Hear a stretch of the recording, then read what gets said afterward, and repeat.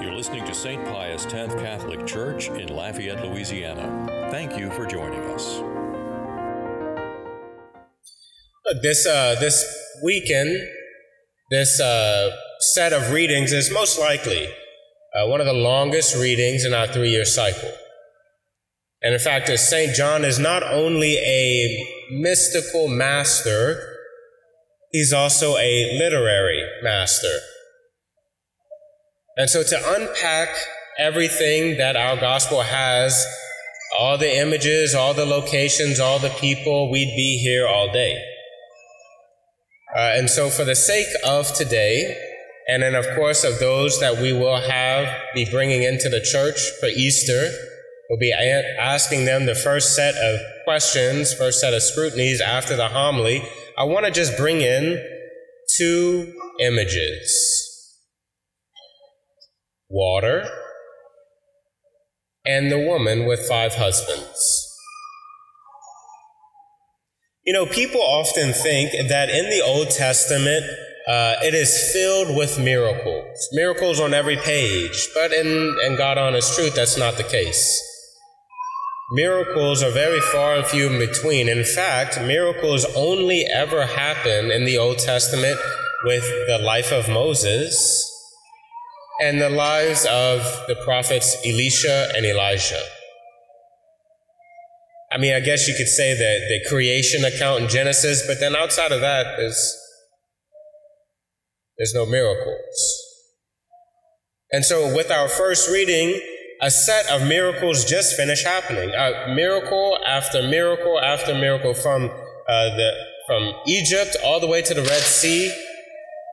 The Israelite people just experienced multiple miraculous events. But now they're in the desert.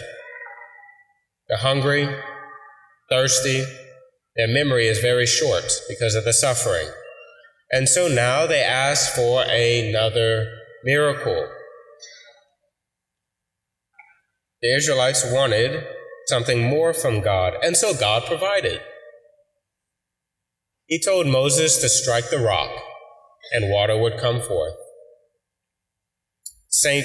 Paul in Corinthians says that the rock that Moses struck was a foretelling of something. The rock is Jesus Christ. And the water coming forth is the sacraments and the Holy Spirit.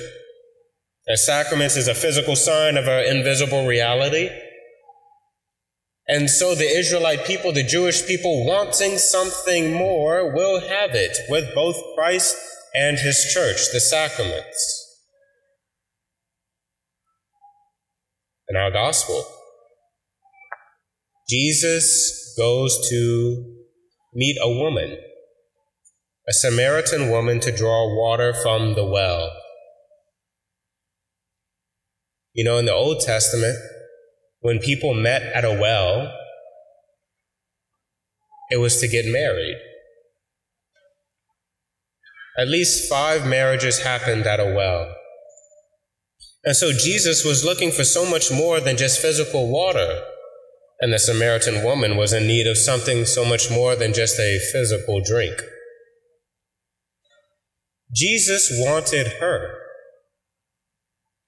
Jesus wanted her heart. And he was going to give her the Holy Spirit, a life living in the grace of the sacraments. But there was something that Jesus brought up. You have had 5 husbands, and the one you have now is not your husband. Why did Jesus say that?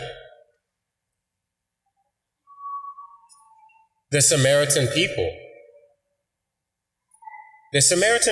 and the Jews were at war with each other, kind of antagonistic, because the Samaritan people forsook the one true God. In the book of Kings, it says that the Samaritans, they forsook the Jewish God and they replaced them with 5 idols, 5 pagan deities. That's why the Jews and the Samaritans were against each other. So Jesus thirsted to marry those people, to finally reunite with those people that left him so long ago. for their idols, for their false gods, but they would have to forsake them to finally be reunited with Jesus. They would first have to renounce their false sources of worship, of comfort, of security, for the one God that could actually give it to them. So just kind of wrapping all that up and putting it in relation to us, just a very blunt question: what are our idols? What's our false gods? What keeps us truly from accepting Jesus Christ as our Lord and Savior? What stops us from receiving that living water? What is our situation in life where we can relate to the Israelite people in our first reading, where we are in that desert, tired, thirsty, complaining because it's difficult, and it is difficult, whatever it is. We need water from the rock.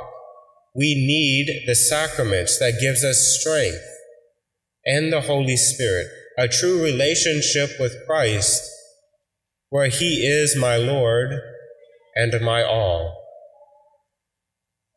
With the gospel being so long, we really could spend all day unpacking everything.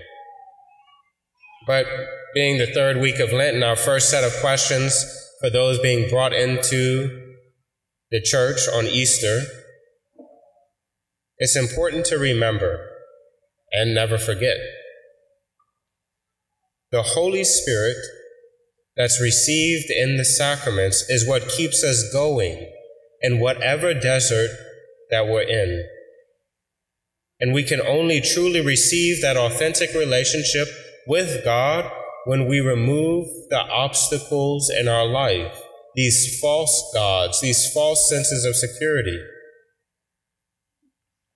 Christ wants to meet us at the well, to marry us, to be with us. A life with Christ is a faithful marriage between God and His creation. It's up to us that we be faithful always.